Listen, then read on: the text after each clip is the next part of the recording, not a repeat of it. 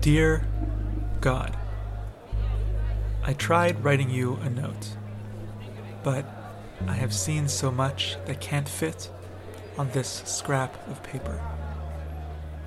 I have brought you images of sunrise in Algonquin, of my father in the basement, of snow slowly drifting on New Year's, of the second tallest freestanding structure in the world flashing in an array of colors, of the woman I love resting, of refugees freezing in a desert prison, and a chink in the wall I tried to speak through. This message might not reach you. It might get cleaned away when the workers come at night, before you can unravel it all.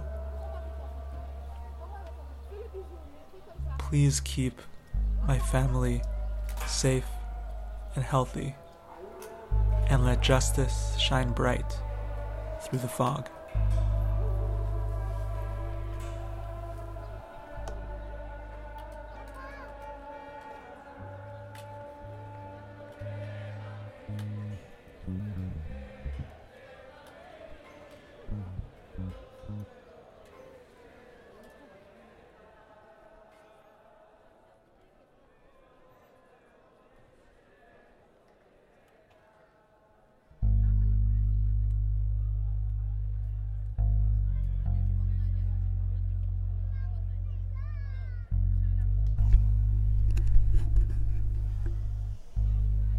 Dear God, I sat in the darkroom, feeling for an image, but I overexposed a little girl in Bethlehem near the wall.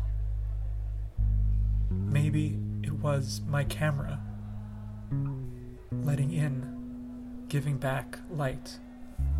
Sometimes I have light on top of light, black images of my past and prayers for the future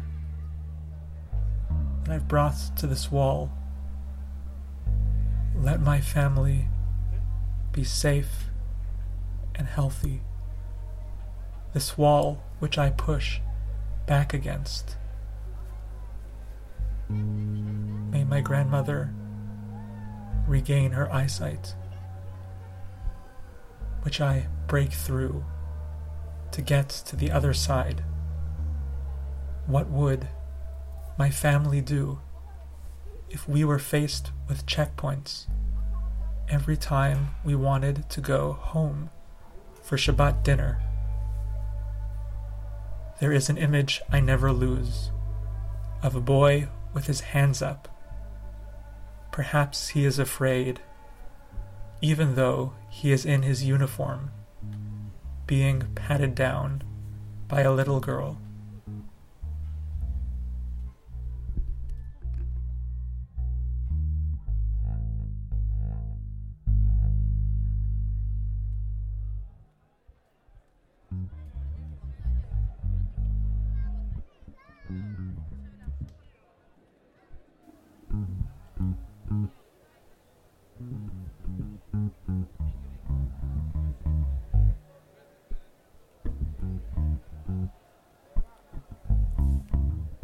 Dear God, I came here to the wall because Grandmommy asked me to put a prayer in the cracks. I hardly know what I'm praying for anymore. So I've come with images of the places I've been. It's easy for me to bounce from Jerusalem to Tel Aviv, from home in Toronto to the Mediterranean Sea, and the things I'm taking back with me, I'm worried about how they'll be received. Because, you know, there are signs on every corner of Bathurst Street telling me that I'm supporting the wrong thing, that I'm seeing it all incorrectly.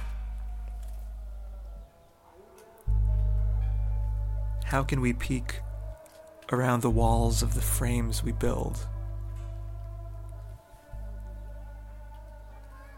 Please open my eyes so I can see.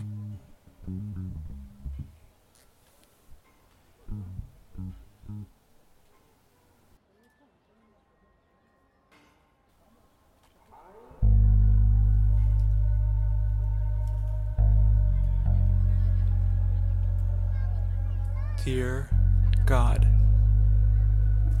I have brought you images instead of writing a note. I want to make sure you see these things that I've captured. Grandmommy, sitting at home. She can't see anymore, so she listens to a Karlebach CD. Mutasim from Darfur, speaking at the Holocaust Museum about genocide, and now in a desert prison with no heaters through the night. Baha, who first took me in, his law office empty in Jenin, detained by the military indefinitely.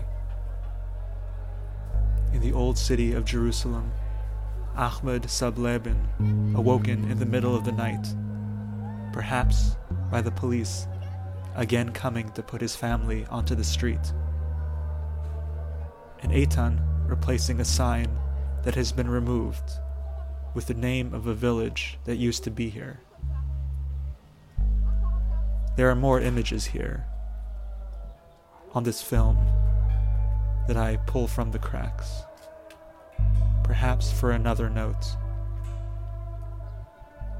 In the meantime, open our eyes so we can see.